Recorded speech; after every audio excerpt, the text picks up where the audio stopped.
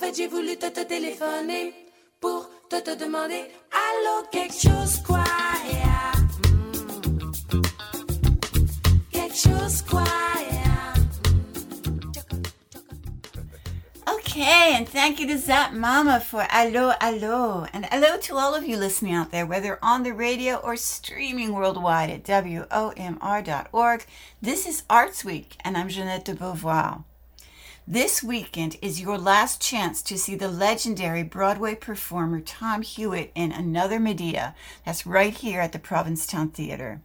In this retelling of the ancient story, Marcus Sharp is a charismatic and enigmatic New York actor who recounts in gruesome detail how his obsessions with a wealthy doctor named Jason echo the myth of Medea and lead, of course, to horrific events. It's 90 minutes that will keep you enthralled. I'll just add a personal note here. Know the story before you go. On opening night, several people had to clutch their pearls and run for the exits when the children's murders were discussed. It's Medea, for heaven's sake. So check that out. That's times and tickets are at provincetowntheater.org. That's theater with an ER.org. And we're coming up on Halloween. Provincetown's Mayflower Trolley is offering haunted trolley tours. Spooky Bear Weekend will soon be in full swing. And tomorrow night at the Red Room, it's the Golden Gaze musical show. As always, Provincetown Ghost Tours will take you on a 90-minute walking tour called Pilgrims, Pirates, and People of the Past. Advance tickets are highly recommended, and you can get them at provincetownghosttours.com. And there's a lot going on in Provincetown, but to me, the best Halloween entertainment is right on the street. Get yourself a hot beverage to go and stroll Commercial Street or grab a bench in front of Town Hall. You will not be disappointed. And let's not leave out the kids. On Saturday at 1 p.m. at the Provincetown Public Library, there's a special Halloween story and craft time for children up to 5 years old and their parents or caregivers. Costumes are optional.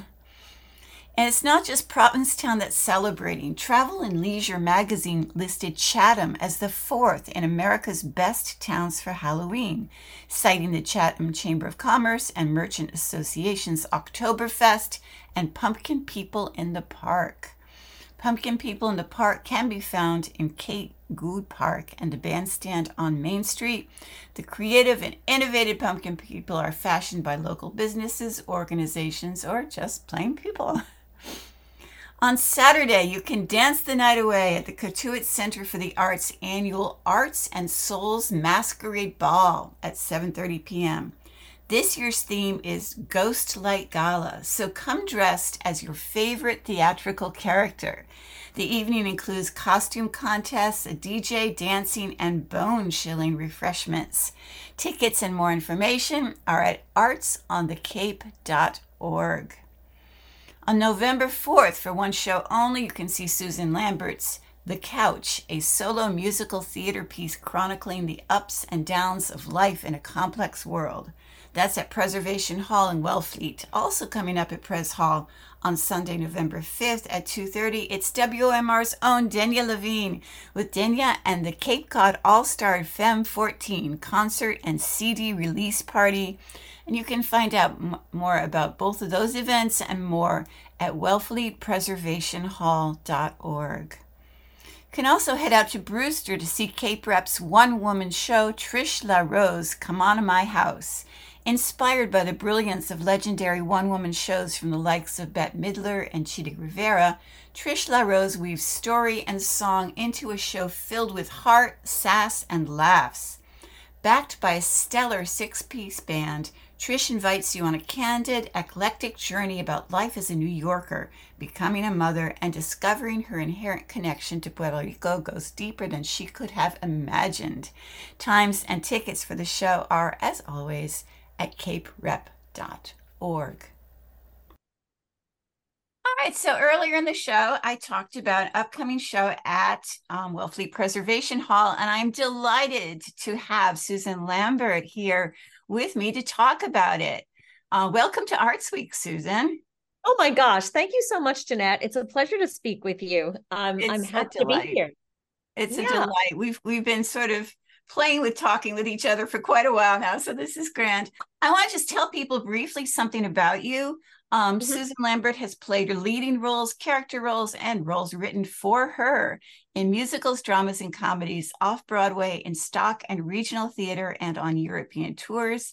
She has world premiered roles written for her and developed countless new works in New York City, Boston, and abroad. That's a great beginning, isn't it? Yeah, sounds pretty good. Sounds good, doesn't it? Yeah. So now you are bringing the couch to Wellfleet Preservation Hall. Let's talk a little bit about that.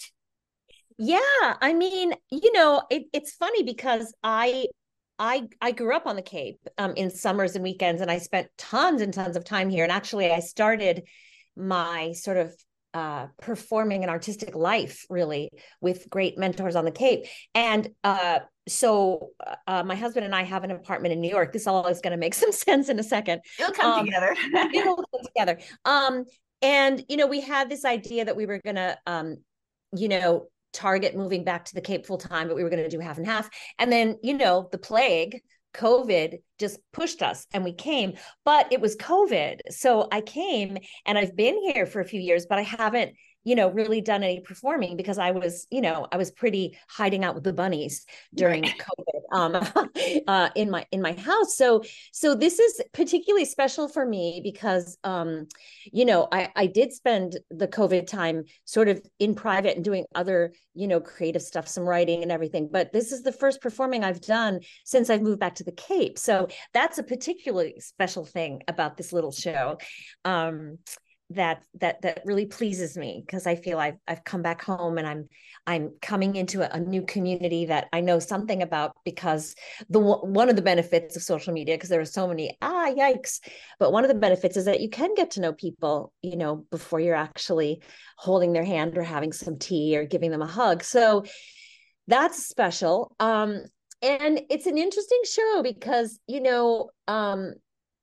we have that whole, I'm always very interested in sort of deconstructing genres, and I know you as a writer go back and forth with different genres too. And I love your writing, by the way, as you know.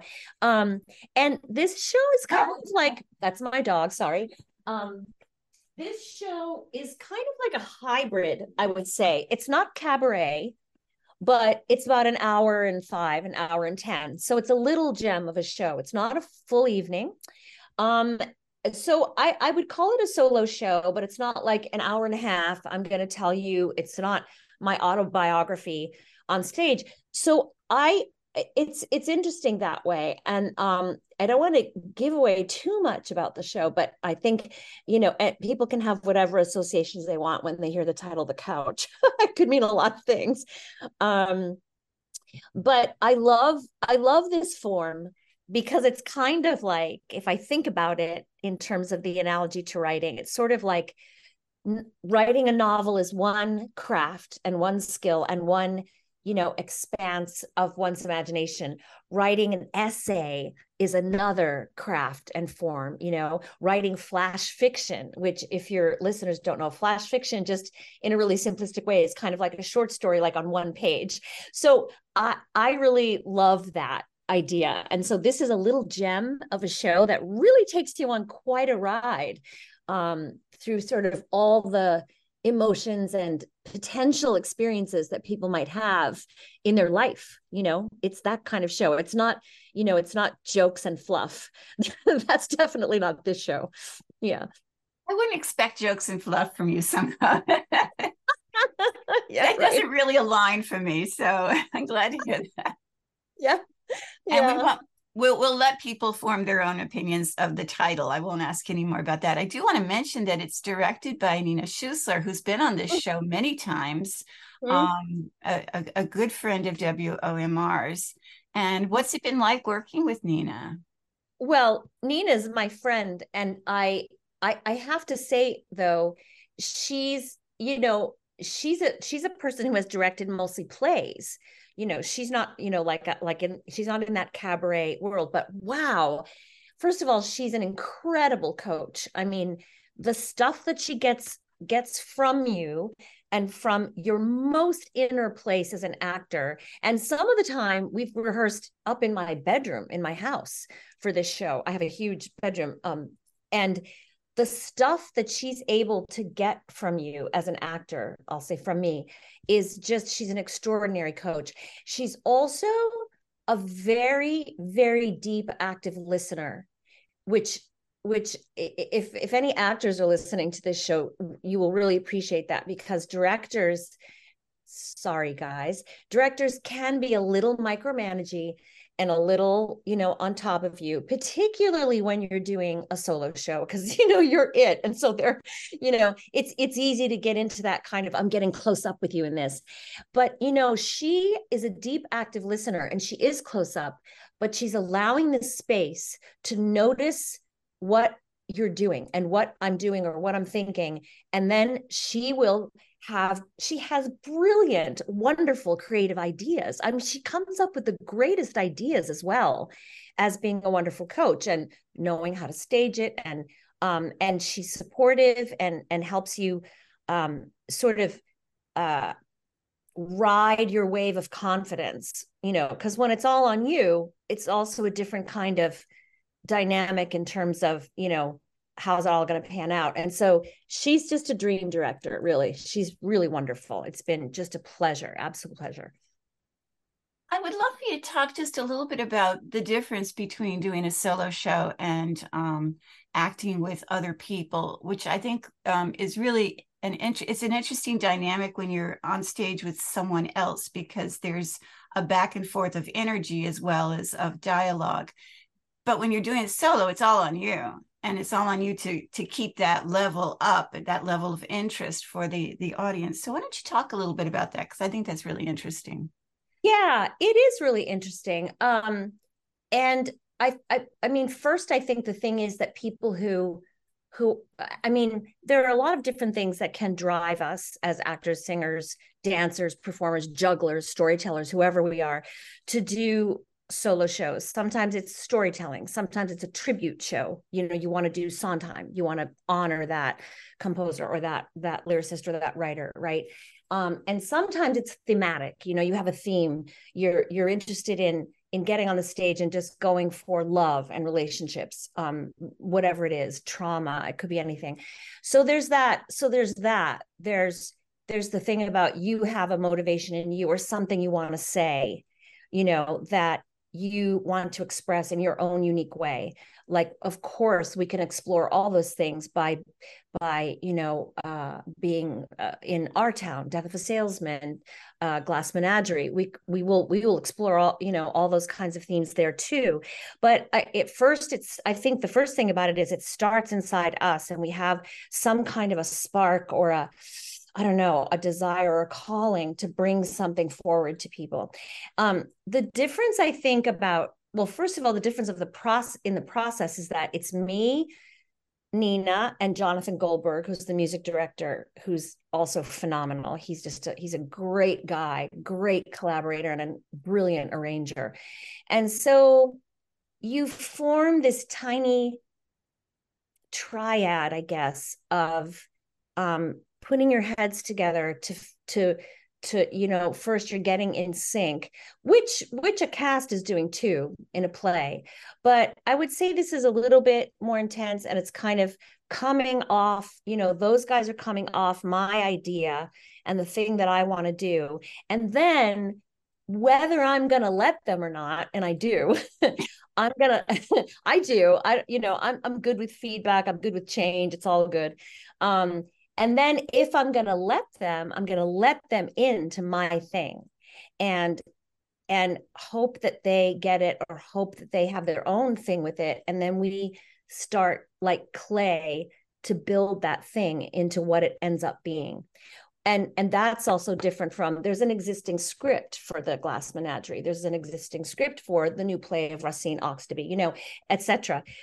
So this is not existing. There is no script. We kind of put a script, quote unquote, together to text some of the narrative. It's not just songs, right?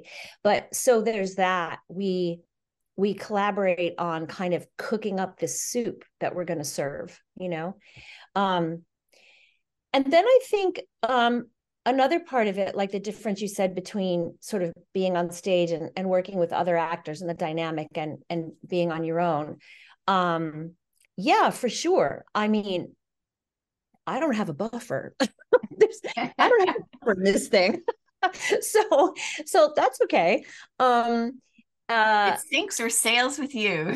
It's for sales with me. And like I've done so many of these, not quite like this show. I'm actually quite interested. That's kind of funny. All three of us are kind of interested in this particular show because we keep going, wow, like what is this show? It's kind of different, but I love connecting with people. And when I get in front of an audience, whether 20 people show up or 100 or 50, I'm all good with it. And I really want to share. And so for me, um, it feels like a direct highway, a direct side road to connecting with the people in the audience. And I get to do that with Jonathan. We're on stage together doing that. And Nina's inside my spirit, sitting and watching and going, ooh. Uh, when you're working with other people, the world is there for you to step into, and you become a part of a community of expression and experience and whatever's happening. And for sure surprises happen in a solo show, and I'm sure they will. That several times that we do this show, surprises will happen. But it's a different kind of thing. You have that beautiful thing of having those relationships and being part of their experience and traveling. It's like taking a trip with a bunch of other people and all the things that happen. And if they get hurt, you help them. And if you get hurt, they help you. And if you have joy, they can be part of that. And in this, I'm generating that myself. And I would say in this particular show too, there is no real fourth wall in this show. And so, I mean, I don't ask anybody to get up on stage, obviously, but um but we create that kind of thing in a different way, when we're on our own. Yeah. Yeah. I want to remind people that we're talking about The Couch with Susan Lambert. It is on November 4th. October 4th is long gone. It's on November 4th. At what time at Press Hall, Susan? It's 5 o'clock, and it's about an hour and 5 hour and 10. And then we're doing it again in Boston on November 11th at 6 as well. And we're doing it in at Cape Cod Theater Company in January too. Yeah. So try to catch it at Wellfleet Press Hall, but if you can't, there are other opportunities. Yeah, so and I love, we just have a few minutes left, but I did want to ask you, and people might not know this, but you have another hat that you wear, which is that you're a therapist. Yeah. And I'm wondering how that informs the creative work. And I'm not saying that being a therapist is not creative, but traditionally creative, how the two interact, I guess, is what I'm asking. Well, you'll learn a little bit about that when you come to the show. Make sure you come. Yeah, I mean, my first career was as an actress and a singer. And so being a psychotherapist is my second career. And you're right. You're very right. It's really smart and insightful. It's, at least the way that I work in the therapeutic world, it's a lot about being creative. It's a different kind of creative. However, it's not that different. It's a different context. It's different. I don't know, the voice of it is different. The context is different. It's private, whereas what I do as an actor and a singer is public. And what I do as an actor and a singer is self-expression. And when I'm working with people as a therapist, it's 100% on their behalf. It's not about me, although it affects me. It affects me deeply. And I hold those experiences inside me, and it changes my life to do this kind of work. So it is life-changing kind of work. And I mean it in the sense of life-changing, like any work, any meaningful work that we do is affecting us and changing our life experience day to day. So I would say it's different in that sense that, one is kind of more about my self-expression, the other is about the other person. Everything informs each. I would say that doing meaningful work with people and really the bravery and the courage to say, I might want to really work on this or unpack this, or I'm not happy, or I'm struggling, and I'm going to ask somebody to help me. I find that so brave, so brave. And so part of what really informs my work creatively is just having that privilege to be working with people so much who just take that chance and really ask themselves the deep and hard questions and allow themselves to be helped, or who admit, quote unquote, things maybe they haven't admitted before, or who are willing to explore new things they never considered. Really, that really informs my work as an artist. And my work as an artist, I think, informs the therapy because, I'm willing to be flexible and creative. Like, I don't have a formula. I don't have a particular thing that I have to do with people. I really like to go where they're at and try to be as creative as possible. So I think they both inform each other. Yeah. Yeah. Well, Susan Lambert, I wish we could talk longer, but thank you so much for being on Arts Week. We'll have you back. And in the meantime, November 4th, one show only on the Cape right now. Susan Lambert in the Couch. Thanks so much for being on Arts Week. Oh my gosh, Jeanette, thank you so much for asking me. It was a pleasure, and we'll see each other again. Absolutely. Well, I can't leave a Halloween show without recommending some spooky reading this week.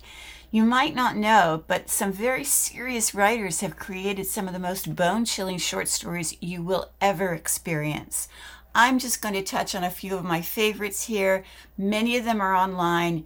You can look them up right now and read them. They will really put you in the mood. So let's start with Robert Louis Stevenson's The Body Snatchers. These characters were based on criminals in the employ of real-life surgeon Robert Knox around the time of the notorious Burke and Hare murders. It's really creepy. In The Telltale Heart, Edgar Allan Poe has an unreliable narrator trying to sound reliable while describing a murder that the narrator committed. The title of M.R. James's short story, A Whistle and I'll Come to You, My Lad, is taken from a Robert Burns poem. In the story, a young, scientifically minded college professor finds an old bronze whistle while exploring the ruins of a Knights Templars preceptory. That night, he blows on the whistle and a vision comes to him of a dark expanse with a lonely figure in its midst. More strange incidents follow to shake his disbelief in the supernatural. One of my favorite short stories is W.W. Jacobs' The Monkey's Paw, in which Mr. and Mrs. White, an average couple with a grown son named Herbert, are visited by an old friend who'd been a sergeant in India. While there, he acquired a magical talisman in the form of a mummified monkey's paw, said to grant 3 wishes to whoever possesses it, but every wish comes with hellish consequences. Shirley Jackson's The Lottery describes a fictional small American community which observes an annual tradition known as the Lottery, intended to ensure a good harvest and purge the town of bad omens. You know that can't end well, and of course it doesn't, but I'm not giving any more of that away. Go read it. The famous Legend of Sleepy Hollow by Washington Irving takes place in a haunted glen known as Sleepy Hollow and follows a Connecticut schoolmaster named Ichabod Crane who wants to marry Katrina Van Tassel for her family's money. When his proposal plans fail, Ichabod rides his horse named Gunpowder through the haunted woods where he meets, of course, a troubling end.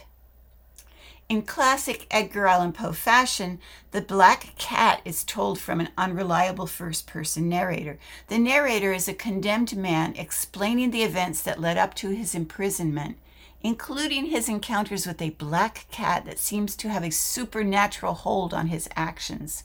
With mysterious fires, hangings, a stalking cat, an axe murderer, and witch-like behavior, this particular short story is sure to make you tremble.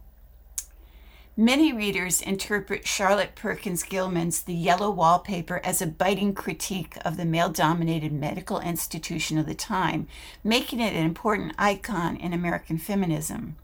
The story is a collection of diary entries from a woman experiencing, quote-unquote, the rest cure treatment for her mental well-being, in which she is forbidden from working or writing. The narrator begins to hallucinate women hiding behind the yellow wallpaper of her bedroom, and her mind unravels from there. And finally, H.P. Lovecraft's The Rats in the Wall begins following the death of his only son in World War I, when Delacour moves into Exham Priory, his ancestral estate filled with moss, bats, and cobwebs. Nearby residents hate the idea of restoring the estate and circulate disturbing stories about Delacour's family being responsible for the mysterious disappearance of villagers throughout the years. As the narrator settles into his new home, he uncovers some frightening family secrets, including a hidden underground cellar, cannibalism, and lots of scurrying rats in the walls. Oh, and I have one more. A more modern short story is Jade Blood by Silvia Moreno Garcia, the acclaimed author of Gods of Jade and Shadow and her recent horror novel Mexican Gothic. In Jade Blood, we meet a bored nun living in an isolated convent who discovers a water hole that had once been a sacred Mayan cenote where people tossed weapons, jewelry, and people to honor the gods. The discovery seems to bring the nun to life, but the ancient powers of the waterhole soon turn sinister. And there you have it.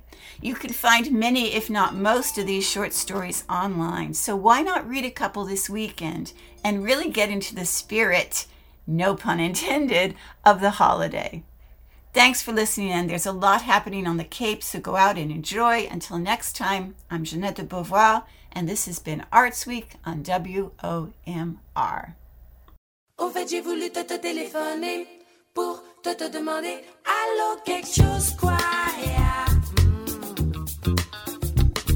Quelque chose quoi, yeah.